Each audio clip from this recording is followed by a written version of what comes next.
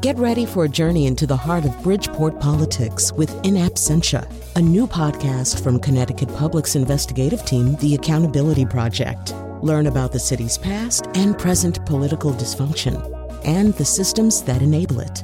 Tune in wherever you get your podcasts.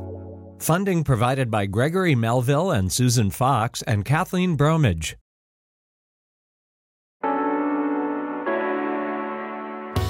This is Where We Live. I'm Lucy Nalpathanchel. August 14th is primary day in Connecticut. We're sitting down with candidates for governor, and today a newcomer is in studio with us. Steve Obsitnik makes a point to stress that he's not a career politician. So today, Where We Live, we'll find out why he wants to run for governor after a career with the U.S. Navy and later as a tech entrepreneur. Do you have a question for Steve Obsitnik? You can find us on Facebook Live. You can search for Where We Live. You can add your question in the comments below the video stream, or you can join the conversation. The number 860-275-7266. And as always, you can find us on Twitter at Where We Live. I want to welcome Steve Obsitnik to our studios. Thanks for coming in. Of course. Thank you, Lucy, for having me on. We've talked to other candidates, and of course, the first question that many people ask, and you're well aware and you're used to asking, is why are you running for governor? You want the top 10 reasons or the top 40? Look, for 30 years, Connecticut's been managed by what I call takers. So this discussion has to be about makers versus takers. And what takers do is take money from your pocket and put it in their pocket. And that's what career politicians do. What job makers do, what I do, is help fill people's pockets. If it's the raw material I buy to build my product, or the people I employ along the way, or the customers that benefit from a product. I believe your governor has to be a job maker, not a taker. I mentioned you're a newcomer. You did run for the U.S. House in 2012, losing to the incumbent Jim Himes. But for many of our listeners who may not know your name, Steve Obsitnik, tell us when I say that you're a tech entrepreneur, what that means and how many jobs did you create in your career? Yeah. So, well, real quickly, Steve Obsitnik, it's a Slovak name. My father and grandparents immigrated from Czechoslovakia 6 months before Hitler rolled through. So if you translate Obsitnik into English, it means one who's been honorably discharged. So my family's been serving for a long time. I grew up in Stamford. I've lived in Enfield and Groton. I've lived all over the state and understand the culture of Connecticut very well. I attend the U.S. Naval Academy. I did my submarine service in Enfield, or Windsor technically, and Groton, before I pushed out on a nuclear submarine. Most of my time was spent under the polar ice cap chasing Russians around. So, when you find yourself about 15 feet below a 10,000-ton Russian submarine, you realize in those moments that there are more important things to life than self-interest and special interests. What matters in life to me is the mission that I'm on. And for far too long, we've been managed by special interest and self-interest. After I got out of the service, I went to business school at Wharton, met a woman on the first day. We went on a long walk, and we've been walking together ever since, almost 25 years later. And before Suzanne Tager is her name, before she was from Westport, before we wanted to move back to Connecticut, we said, let's go to California. What's so special about how they create jobs and we can't? So I've been involved starting 3 successful technology businesses. The one most people are familiar with is that woman Siri that talks to you on your iPhone. I apologize, she's not perfect. But what few people realize is that although Siri was born in Menlo Park, California, there were 2 Yale professors involved early on. Can you imagine if Siri had been born in New Haven rather than Menlo Park, the conversation we'd be having today? So I've created a lot of business-to-business, high-tech jobs. If it was voice-over IP systems to make governments more efficient, redoing DMV systems and Department of Revenue and Taxation, to consumer products like Siri. So I'm unique and different in that I am an outsider. I've built jobs. I've served in the military here, but I understand government. I've built software systems at the federal, state, and local level. I've served in the largest government bureaucracy in the world, the U.S. military. So I know my way around government. You mentioned making jobs, creating jobs. You have this, it seems, very ambitious goal to create 300,000 jobs in 8 years. Tell us how that can be done in Connecticut. Absolutely. Since I graduated roughly from high school, this state has created 5,600 total net jobs. Texas gives birth to 200,000 a year. And Texas is much bigger than Connecticut. And is much bigger, right? But if you scale what Massachusetts has done over the last 8 years, they have done effectively 300,000 jobs over the last 8 years if you scale the population. So I believe that in doing that, what we have to do is build career corridors in Connecticut, from Enfield to New Haven, from Groton to Greenwich. In these career corridors, there are 42 colleges, trade schools to universities. And there are 24 Fortune 1000 companies who are still here who've put up with the misery of the last 8 years. Not everyone has evicted themselves like GE. So what I believe we have to do around key industries that we do well that are growing, advanced manufacturing, finance and insurance, and healthcare delivery, we need to get a supply chain of trained people, new graduates and people retraining like myself for these industries. And what we have to do is talk to the businesses, understand the skills they need, and get the trades and universities to develop people with those skills. There are 50,000 job openings by my math right now in the state of Connecticut that are opening right now. 7,000 software developers. Electric Boat is hiring 18,000, and I can keep going on. So it's focusing on ecosystems around 3 industries, training people. That's about 150,000 people will fill those jobs over the next 8 years, I believe. And the rest come from the effect of you need more people, more plumbers. You need more people in retail. And normally that multiplier effect is not 1-to-1. It's normally 1 to 2 to 1 to 3. So I think I'm sandbagging 300,000. You mentioned Electric Boat. I believe Electric Boat does have a partnership with community colleges on the eastern side of Connecticut to train this next generation workforce because of the ramp up in submarine production. But you want to see that replicated with other industries around other the industries, state. And it's also not large enough. Housatonic Community College down in Bridgeport, they had an advanced manufacturing program, which the state of Connecticut put $30 million in, and they trained 38 people a year. 38 people a year. And I met a gentleman recently he's a graduate. A year and a half ago, or 2 years ago, he was in prison. He gets out of prison. He goes through this trade program. Now he has a job with Electric Boat making $80,000 a year. I don't think that gentleman's going back to prison. The problem is 38 isn't enough. That has to be 4,000 people a year that we put through. So we have little things that work in the state of Connecticut. We just aren't good at scaling things up to drive 300,000 jobs. 38 is not enough. We need 4,000 people coming out of a program like that. You're listening to Steve Upsitnik. He's a Republican candidate running for governor. The primary is August 14th here at Where We Live. We're trying to sit down with candidates running for governor, and you can join our conversation, 860-275-7266. You mentioned again the importance of job creation turning around the state of Connecticut, but Connecticut's got some big-time problems, including this huge pension liability and the fact that I think a third of the general fund is being used to pay down that pension liability. Correct. How do you, tackle those problems if you're elected? Yeah. So look, I have a 5-step plan to build 300,000 jobs over the next 8 years. 5 plus 3 equals 8. Okay. What leaders do is set a bold vision, and I have the boldest vision of anyone running for governor. And those 5 steps reinforce how we get there. Step 1 is we have an outdated, overly expensive government. We need to bring in digital services to deliver better quality of service to citizens, and I can talk about specifics on that. And along the way, we need to reduce how much we spend on government. Growing government has been our jobs project for these last 30 years, and it doesn't work. Hasn't Governor Malloy reduced the size of government during his terms in office? I think more than 12%. On a headcount basis, not on a dollar basis. Okay, so it doesn't. If you're still spending more on government, top line, than you were before, there's still a problem. And his answer has been to keep spending money on government and increase taxation on top. What I believe in is we have to do 3 steps. 1, targeted tax reform at the likes of about $500 million a year to hug 3 important customers of Connecticut: seniors, people who make $100,000 or less, and businesses. So I have targeted tax reform, which only costs 4% of our budget, roughly 4 to 5%, to hug these people to keep them in Connecticut. Then we have to go after $3.5 billion of spending, right? So that the net gain is a 10%, $3 billion savings, which is the size of our deficit over the next 2 bienniums. And we need to bring that discipline in. The Republicans just down the hill, they put forward 16 balanced budgets over the last 8 years, 16. And as I always say, look, I'm not the smartest person in the room, especially in this room with you, Lucy.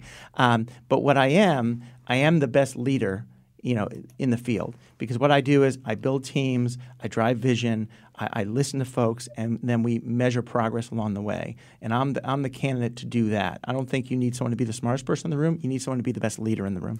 You mentioned the state Republicans' plan. When listeners and other residents in the state of Connecticut look at what's happening at the state capitol, they see partisan gridlock. They see parties that don't often compromise. They see parties that sometimes will push out the governor from budget negotiation, which has happened. I mean, again, if you make it through the primary and you make it to the general election, I mean, how do you get the job done past all this partisan bickering? Yeah, well, that's been the story of my life. Like when you push off in a nuclear submarine and you close the hatch, you don't pick who you go to sea with.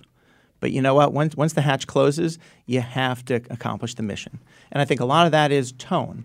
That's why, my vision, there's some people running who want to eliminate the state income tax.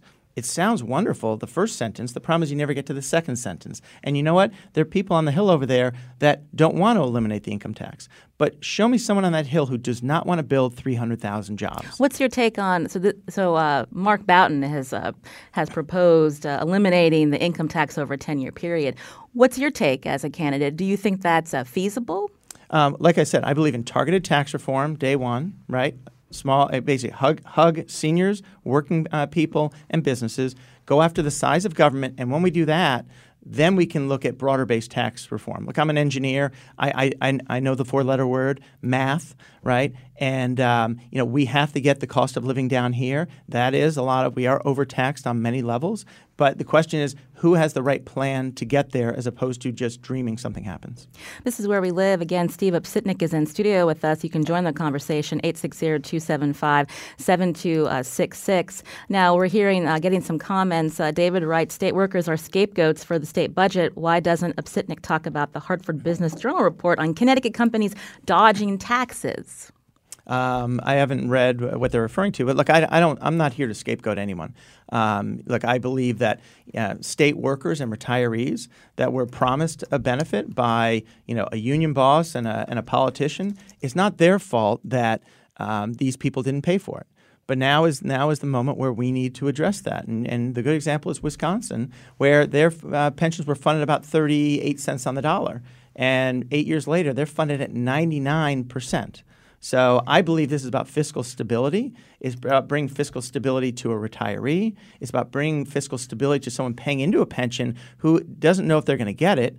It's about fiscal stability to a new worker who's coming into the state. And it's about fiscal stability for taxpayers who feel like more and more money keeps going into these fixed costs. So we need to bring together the right team of people to address this. All of the levers are known that are out there. If it's state properties that you can sell to fund it, if it's additional contributions, if it's healthcare costs, there are many different bonding schemes you can go to Wall Street on, and I've researched them.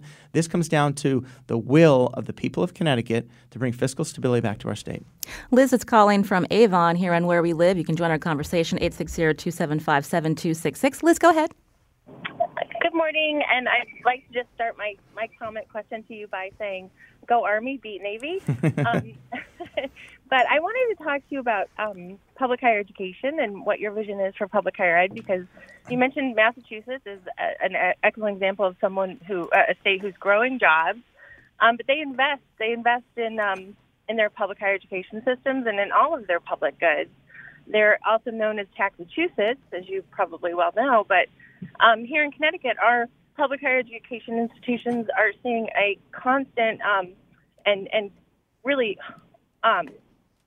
deathly sort of downturn in investment and an uptick in costs like tuition and student fees for people who want to go there. And if we need to develop this workforce that can, fill these jobs that you want to create, and especially in the tech sector, people are going to need that kind of public higher education.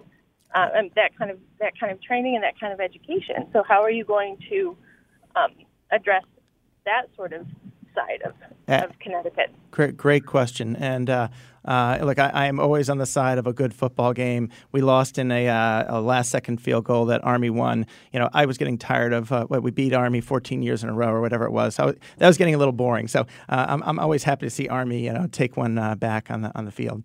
But to specifically answer your question, I think you're right. It comes down a lot about priorities. Why is UConn spending $500,000 on these tiles in their lobby, these colored tiles? Why are we spending $500,000 on something like that when we should be putting it on the education of the software of the human mind, right? So we prepare people for jobs that are here and jobs of the future. So you're absolutely correct.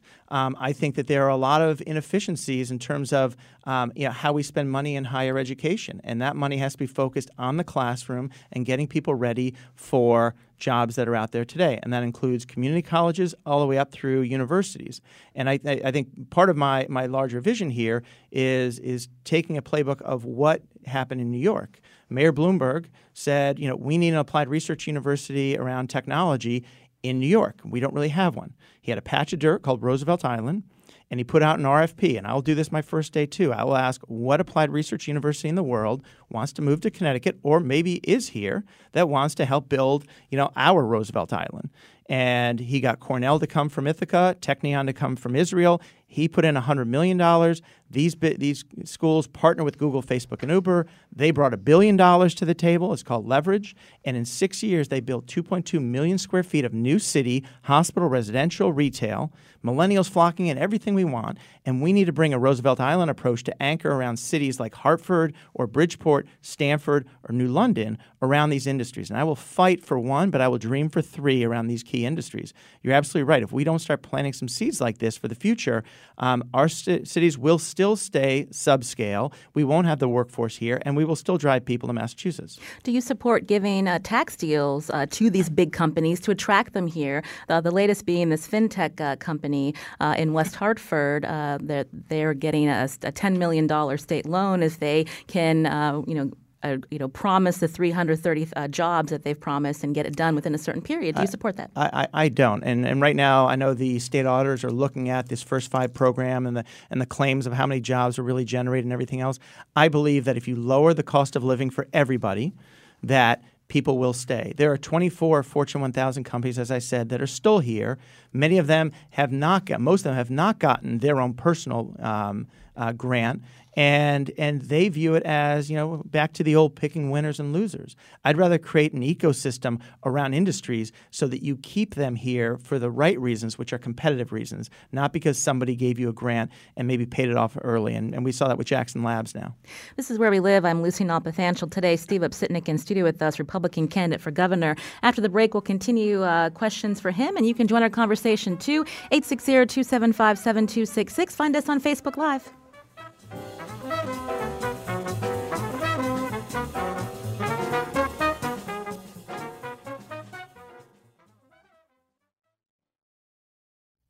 This is Where We Live. I'm Lucy Nalpathanchel. There are 5 Republicans running in the race for governor. August 14th is primary day. Have you made up your mind on who you're voting for? More gubernatorial candidates will be joining us in the days ahead. But what questions do you have for candidate Steve Upsitnik? He's in our studio today. Join us at 860-275-7266. Find us on Facebook Live. Also at Twitter, just search for @WhereWeLive. I wanted to ask you about, qualifying finally for public financing for your campaign. Tell us about how you feel you'll be able to, in these last 3 weeks, to get the word out about yourself when you have 4 other candidates that you're running against. Yeah, we've been up on TV for the last 2-3 weeks already, even before the grant was finally approved.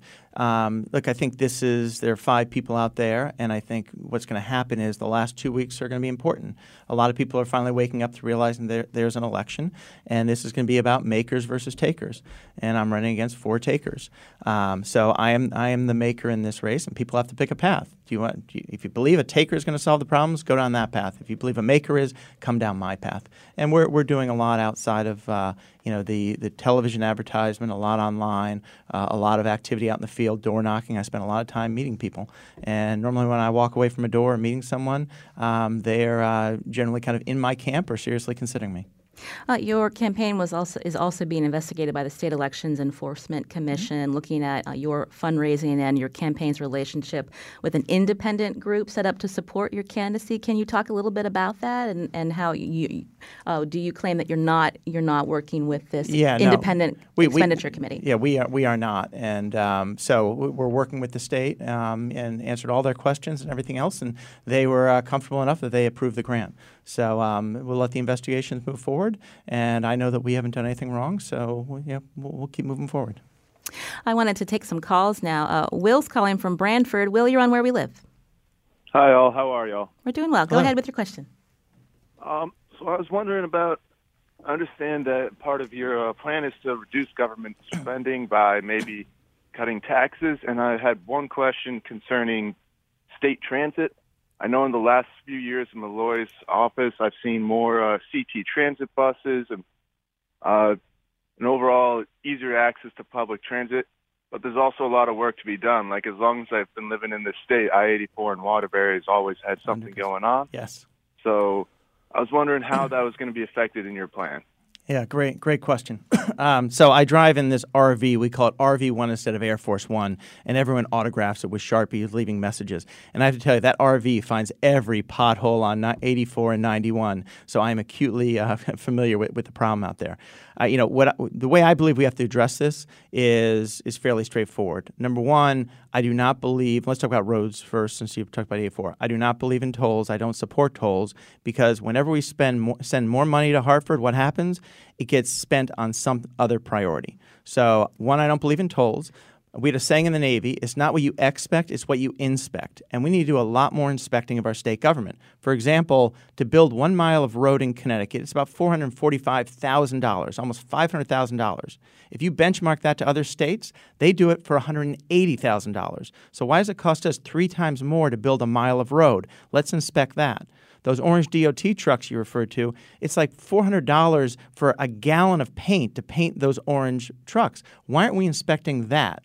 We have $1.5 billion that goes into our special transportation fund, and it needs to be special. Right now, career politicians pull money from that to pay for the fixed costs of Connecticut, Lucy, that you were referring to. That has to be a lockbox that politicians can't get their hands into. And we need to prioritize projects and be a lot more rigorous on what we're doing and when we're doing it. And then we can move forward from there. But there are many other ways, selectively widening roads, bonding of projects, which I will look into. But I will not put more tax burden on the citizens of Connecticut to begin with. So you don't support tolls, even though many of our neighboring states have tolls. We pay them when we drive through, and they're able to have that extra revenue to pay for a failing infrastructure. But they lose revenue from the federal government that we get right now. And so we are compensated right now. And you look at Massachusetts, they pull in about $280 million a year in taxes from tolls. Only a third of that comes from people from out of state. Okay, so 2/3 of that burden is borne by Massachusetts residents. If we were Massachusetts and everything was going like it is for Massachusetts, they have a better education system than us. K-12, better higher learning, their economy is growing, and if they had people flocking in, we could have that discussion. But right now, when we evict 100 people a day from Connecticut who have to move somewhere else because there is an opportunity here or it costs too much here, that I am not going to start by increasing the cost of living here. That's the wrong thing to begin with. Often we hear from politicians and others about the people that are leaving because they have the means to leave, or people who are retiring because they've worked hard and they're able to use their pensions in another state. But what about the people who can't move from Connecticut? What would you do for them? Like I said, day one, targeted tax cuts. If you make $100,000 or less, your marginal tax rate goes from 5.5 to 4%. Okay. Number two, I will build 300,000 jobs here with you all, and there will be better paying jobs. That plan results in about an increase of disposable income by 10%. Right? It grows our economy by 15% over that period. So we need to focus on better jobs, better opportunity for people. But I have to say, I know people that can't afford to move that are moving because they do the math moving to Tennessee. I met a family. She was a school teacher maybe in Waterford, and he works for a plumbing company. They're moving to Tennessee because they finally said it's so much less expensive. We'll just pick up and restart somewhere else. And they're going to lose money on their house. And the education system may not be as good, but they are just frustrated that opportunity. They don't see wages growing here for them. What about the many residents in their state who make minimum wage or are unemployed? They're not able to just pick up and move. And I've met some of them that have moved because they have relatives elsewhere. Yeah, I mean, you're right that the bulk of people can't, right? And that's why we need to focus on growing our workforce, right? Our trained workforce, getting people to fill these jobs, the 50,000 jobs that are open now. And part of that is I think we need, and where the state needs to invest is the apprenticeship program. We have about, call it 6,000, 7,000 apprenticeships in Connecticut. Of the 7,000, like 5,000 are tied to the trades. Okay, and I understand that, and we need to grow that too. However, if you look at Germany as a model for apprenticeship, 2% of their workforce is always in apprenticeship. And if you scale that to our population, that's 50,000 apprenticeships we should have. I don't want to run out of time. I want to get to a call soon, but I also want to find out, listeners are curious about where the candidates stand on whether Connecticut should legalize marijuana. Tell us where you stand on that. Yeah, look, I'm a supporter of medical marijuana. As a military veteran, I've seen friends come back from Afghanistan and Iraq, and that's helped them. And we've shown that we've been able to handle that process legally without a lot of other problems to our society. When it comes to legalizing marijuana, it is not a Monday morning activity for me to take on. I'm an evidence-based person. I'm willing to talk to a legislator about it, but I'm here to build 300,000 jobs around these industries. So evidence-based person, happy to have the conversation, but I think it's about the culture we want to have, and it's about safety. Those are the two things that I want to have a discussion about. Jonathan's calling from Vernon here on Where We Live as we talk to Republican candidate for Governor Steve Upsitnik. Jonathan, go ahead with your question. Hi, Stephen. I'm a independent, but if I'm honest, I was probably born a Democrat. But I have a question for you on more of the social issues that kind of affect the more on a country level. I'm curious to where you stand on women's rights, where you stand on Roe versus Wade, and where you stand on LGBT issues. Mm-hmm. Yeah. Thank you, Jonathan. Yeah, thanks, Jonathan.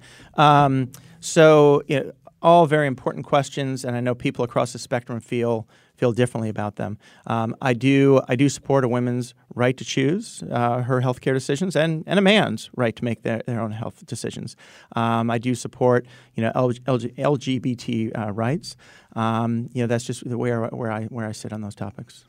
Again, you're running against four other candidates for governor in the Republican primary August 14th as well. We have Democratic candidates running as well. Some of them may appeal more to what they consider the Republican base. I mean, how do you, again, get past that and then appeal to more unaffiliated voters if you make it? Yeah, well, look, I appealed to the Republican base already. I was one of the people that came out of the convention. It were like 13 people, and 3 of us came out of the convention. So, I do believe that I share fiscally conservative values, and I stated where I stand on the social side. So I think I resonate well because I think Republicans want to win. So this is about electability, and you have 2 career politicians that I'm running against. If you trust them to solve the problem, if you trust a career politician, you got 2 choices.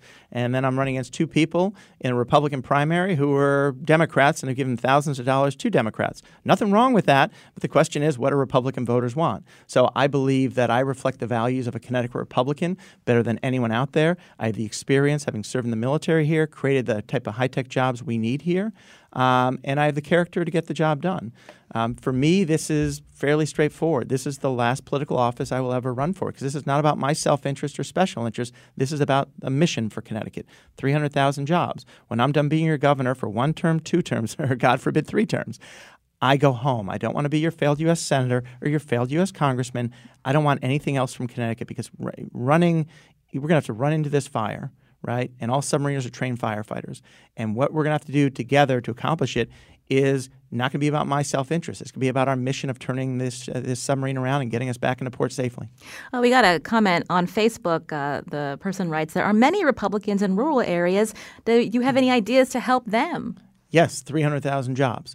And the interesting thing about Connecticut is within anywhere, and I know this on driving the RV, you can get from anywhere in this state to a good job in an hour and a half if those jobs aren't around you already. So, I believe these corridors, as we as we grow them, they will expand outwards. And we have community colleges in rural parts of Connecticut now. We need to draw them into the equation and make sure that they're training people in those areas for those jobs. And the rural part of our state is a gem too. And it looks at the wine tour you can go on to. We have bison that we're growing up in Brooklyn. The largest farm in Connecticut is not up north. It's the oyster beds off of Norwalk. So we have these other assets that draw into our economy, which we need to make sure that we bring along. But I believe we need to start at the core around 3 industries, hiring 300,000 people that are building jobs, and that will then have a rollover impact of people being able to afford a second home in the northeast, northwest corner going forward. I'm curious if you could talk a little bit about the state's approach in recent years on renewable energy investment. Sure. It's been subpar. What would you do differently? Well, once again, Massachusetts is running circles around us, and now so is Rhode Island. Part of my plan is I believe we need to reduce the electricity cost by about $1 billion to make it more affordable to manufacture here and for people in their homes. Right now, about 2% of New England's power comes from solar right now. 50% of our supply comes from a nuclear power plant down around New London, right? So for me, energy has to be a portfolio of different things from natural gas, nuclear, and renewables in there. So I'd ask the question and say, right now, Massachusetts is bringing down a hydroelectric line from Quebec. Why aren't we participating more aggressively in that project? Massachusetts and Rhode Island started years ago with a wind farm off of Block Island, which we chose not to participate in. Why aren't we looking more aggressively at partnering in the region with those states? Now we're starting to have some discussions, but like a lot of things in Connecticut, it's small and subscale. We need to be more aggressive at driving these policies forward because energy is a security issue because we don't generate a lot of our own power here. And when it comes to cyber threats on the grid, we're very exposed on the supply of electricity as well as the cyber element of it. Sarah writes on Facebook that she is tired of the maker versus taker narrative. She writes, she's a self-employed taxpayer, not a taker, and if insurance companies get their way, my insurance will have increased 40% in 2 years. How can the state help people like Sarah? Well, I think Sarah's a maker. That's what she's exactly doing. The problem is when the state keeps taking more money out of her pocket and instead of empowering makers to do what we do. I believe that government does 3 things. Keeps people safe, takes care of people who can't take care of themselves, and keep as much money in everyone else's pocket to grow an economy. That's what makers do. We had heard from a listener who wanted more clarification on where you stand on Roe v. Wade, and with the new governor, would Connecticut abortion measures be safe? I apologize. When the question, I knew there was a third thing which I didn't address. I think I said it before, but I do support Roe v. Wade and that court decision. I don't believe that it will be overturned at a national level, but people should understand that our state constitution also affords effectively Roe versus Wade rights locally. So even if it is overturned nationally, there are protections here within the state. Magdalena writes also, young people want to live in vibrant cities. She wants to know more about your plan to rejuvenate Connecticut cities. Absolutely. I mean, that's the whole concept around these Roosevelt Island ideas is to reinvigorate our cities. The cities are our future. Right? No one's ever given me a good reason why our largest city is 115,000 when Boston and New York grew up. We were the arsenal of democracy. We manufactured, a good part of the defense industry here for many, many years. We never invested in our cities. So this is not a short-term fix, but we have to start anchoring, I believe, an applied research university in some of our cities, right? I think Yale has to be more applied research focused. I don't want to offend any Yale folks on the airways, but we need to do a lot more to develop the jobs of the future here around the industries that we do well here. And that's key. That Roosevelt Island model, you can go online and check it out, is key to what we need to do. That is the ultimate public-private partnership, and it can be done. We just have a couple of minutes left. I did want to ask you, for so long, Connecticut has relied on slots revenue from the two tribally owned casinos. Now there are plans, construction, I don't think has happened yet in East Windsor. What's your take on whether we should have a new casino here in the state? And there has been some debate in the General Assembly that if we're going to have another casino, it should be in Bridgeport. Right. So I am not for government being in the casino business and subsidizing more casinos. Number one. Number two, if somebody wants to come and invest $700 million into one of our cities to create jobs, I'm all for that. And if that's a casino, I'm happy to talk about it. I don't think government should fund it. And that might be the tribes wanting to put another casino in Bridgeport. But it shouldn't be taxpayer dollars from that standpoint. I will be the Chief Economic Development Officer of the state of Connecticut. My focus is on 300,000 good-paying jobs for our state. But state government and taxpayers shouldn't foot the bill for that like they did with this First Five program, which has failed Connecticut. Over $1 billion spent on businesses which hasn't returned what we expected. I mentioned the fintech company that's going to relocate to West Hartford. When we talk about different industry, again, defense has been an important one and billions of dollars in revenue for the state of Connecticut. But besides defense and fintech, what should be the next focus we have in bringing new industry here? I don't know if we need to bring new industry here. We have to expand what we got. Healthcare delivery is a great example. We have, and this is counterintuitive, but I don't think we've earned the right to have millennials flock here yet because of what your listeners said before in terms of our cities, right? However, every day, and this is what a business and an engineering mind gives you, every day for the next 20 years, every day, 10,000 people will retire. That's a market to me. Also, Connecticut is graying. Our population is shifting older.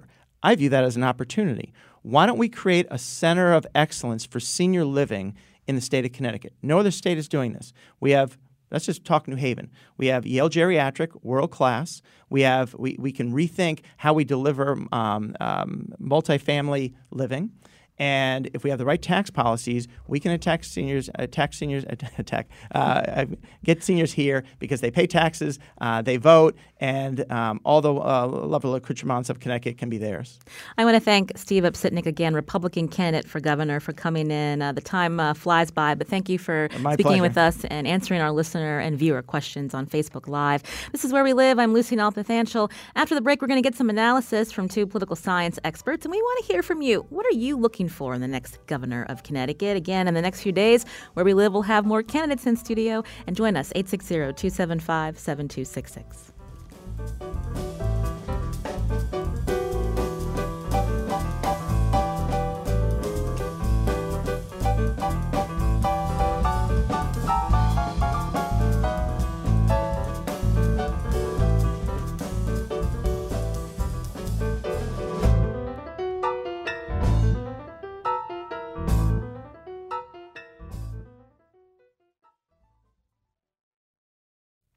This is Where We Live. I'm Lucy Nalpathanchel. He's run for governor before. He's trying again. On the next Where We Live, Mark Boughton will join us. This time, the Danbury mayor has a Republican endorsement, and we're sitting down with him as part of our Meet the Candidates series. What direction does Mayor Boughton want to take the state? We're going to ask him. We want to hear from you, too. That's on Thursday. Join the conversation on air and on Facebook Live. Now, we just heard from Republican gubernatorial candidate Steve Obsitnik, the GOP endorsed candidate. As I mentioned, Mark Boughton will join us this Thursday. But we wanted to get some analysis about Mr. Obsitnik. And joining us now in studio is Ben Mallett. He's a senior at Yale University, campaign director for the Yale College Republicans.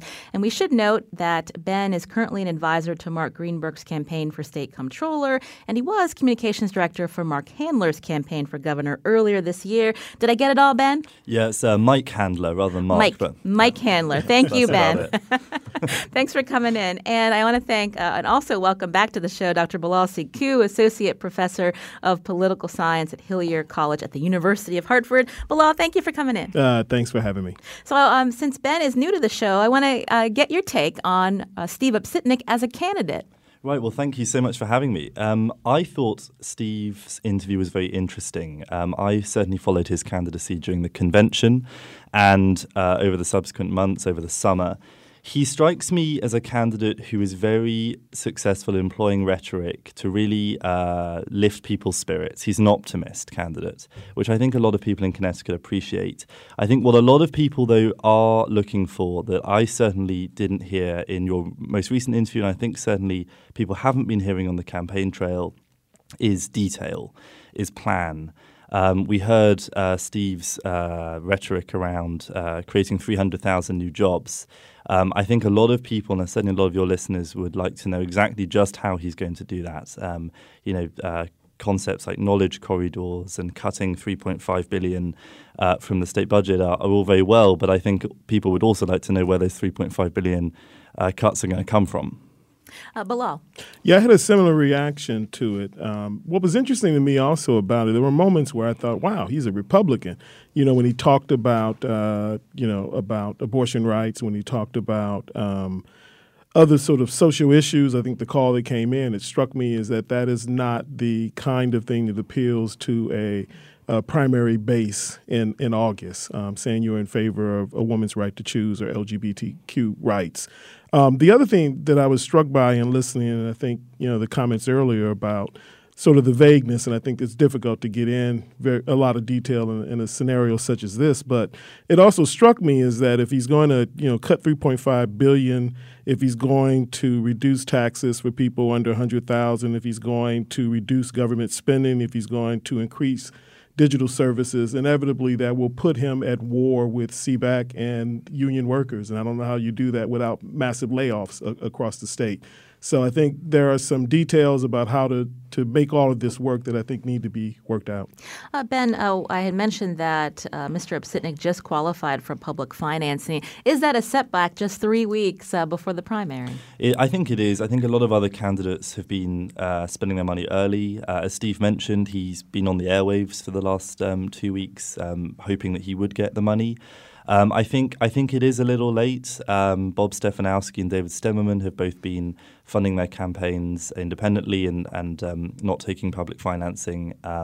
They've been on the airwaves since February, in Stemmerman's case, May, I believe.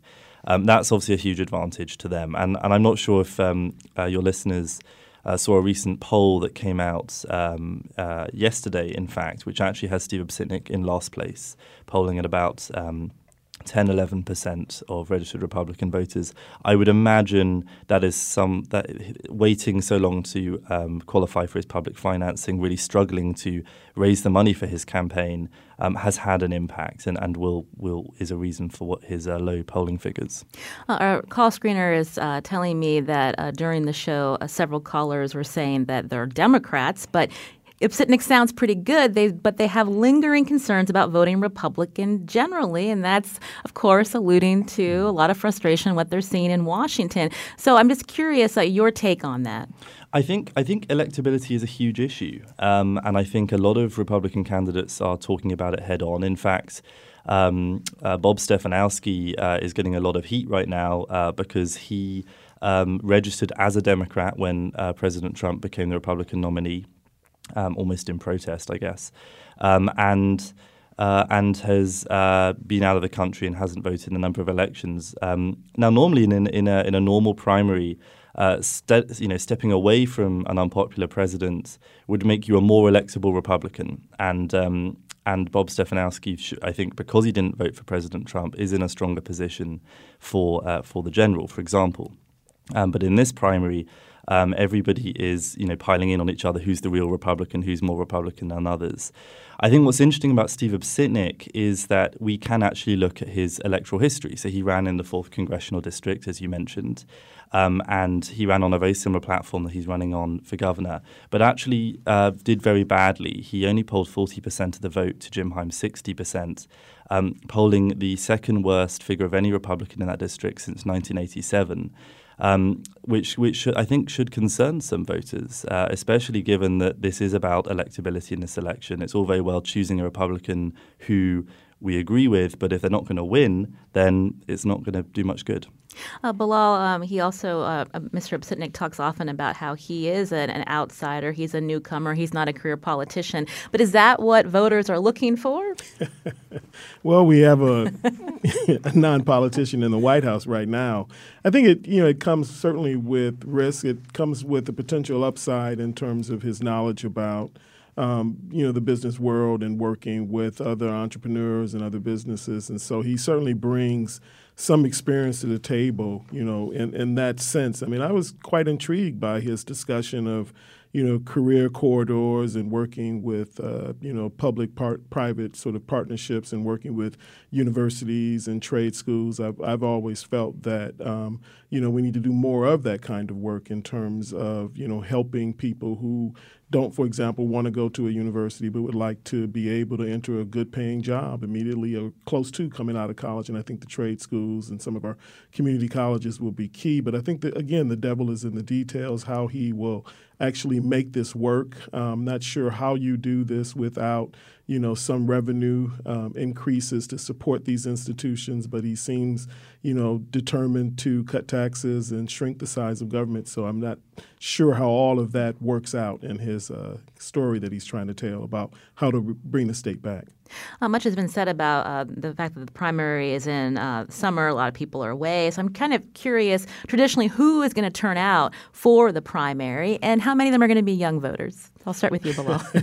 Well, the hope is that most of them will be young voters. Certainly, my hope is to see that happen. But the reality is that, during the primary, when people are out vacationing during the summer, you're more likely to see people who are older, better educated, higher income who turn out. But interestingly, though, the number of registrations in the state have increased dramatically among both Democrats and Republicans. And so this potentially could be one in which more people will turn out. I think the Trump factor is impacting the country and certainly impacting the state. And so there may be more interest in this than we think, but it's just hard to predict. I mentioned that Ben is a senior at Yale University. So of the 5 candidates running for governor, Republican candidates running for governor, which of these candidates appeals to young voters, Ben? Well, that's a good question. I think Bilal made a good point. I think it would be great if a lot of young people voted in this primary. I would imagine the average age of a Republican primary voter is going to be a little higher than the average age of a Democratic primary voter. I think these candidates, all 5, are making a great effort to reach out to young people. All of them have been in touch with the Yale College Republicans, and certainly whoever the nominee is going to receive our support after the primary when school begins again at the end of August. My sense is that Bob Stefanowski grew up in New Haven. He went to the bars and restaurants where a lot of Yale kids hang out when he was growing up. He came to New Haven and spoke. He was very impressive.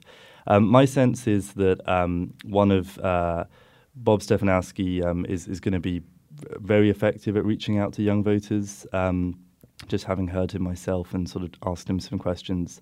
But I'm not sure. I think every candidate's kind of making a strong sort of play at that. What's interesting, though, is when you think about this from the standpoint of the primary versus the general election, and I think the person that gets that kind of support in the primary could be different from the general election. I thought his sort of comments about the environment, about, some of the things that he expressed about what we need to do around conservation and some other things, his comments about LGBTQ rights, his comments about abortion rights, those are the kinds of things that may appeal to independent-minded young people who are not necessarily aligned with the party, but might find that refreshing, the idea of creating 300,000 jobs over 8 years. I imagine that a number of them would go to young people, that retaining young people fresh out of college would be a major focus. And so in that sense, he could be a kind of candidate because I think in some ways he doesn't fit the traditional Republican sort of model in that sense that he might be someone that independents and young Republicans could look toward. Yeah, I totally agree. I think young people want jobs. Young people want to be able to stay in the state. And I was certainly really impressed with a lot of what Steve was saying earlier about, investing in Norwich corridors and really kind of finding ways to keep young people in the state. That is the kind of rhetoric, that's kind of the optimistic vision that I think a lot of young people are looking for. But I think Bilal's right, perhaps more for the general than for the primary. We got an email from a listener who says that voters have, or residents have until August 9th to switch to a party affiliation online with the local registrar of voters, or until August 14th to do so in person so that they can vote. We know unaffiliated voters are the largest bloc. Is that something that happens where people are thinking about, because, again, independents aren't able to vote in the primaries, that they're actually going to apply to be part of a party so that they can vote? Yeah, I mean, I think it's great. I think the deadline for switching from Democrat to Republican or Republican to Democrat has passed. So there's sort of an extended deadline if you're unaffiliated, right up until, as you said, a few days beforehand. I think it's great that people do that. I think voting in primaries is really important. It's so many of the most important decisions are taken, when selecting the party's nominee long before the general election in November. I think if you have an opportunity to register as a Republican, if you like one of the Republican candidates to support in the primary, now's the time to do it. I want to thank Ben Mallet again, a senior at Yale University and campaign director for the Yale College Republicans. Thank you for coming in. Thank you. Also, Dr. Bilal Sekou, associate professor of political science at Hilliard College at the University of Hartford. Thanks again, Bilal. And sure I know you'll be back as we talk to Mark Boughton on Thursday. We're going to have Joe Ganim on Where We Live on Monday and Tim Herbst on next Tuesday. Thanks to digital producer Carlos Mejia for setting up our Facebook Live. Thanks to our viewers and listeners. Today's show produced by Lydia Brown. I'm Lucy Nalpathanchel. As always, thanks for listening.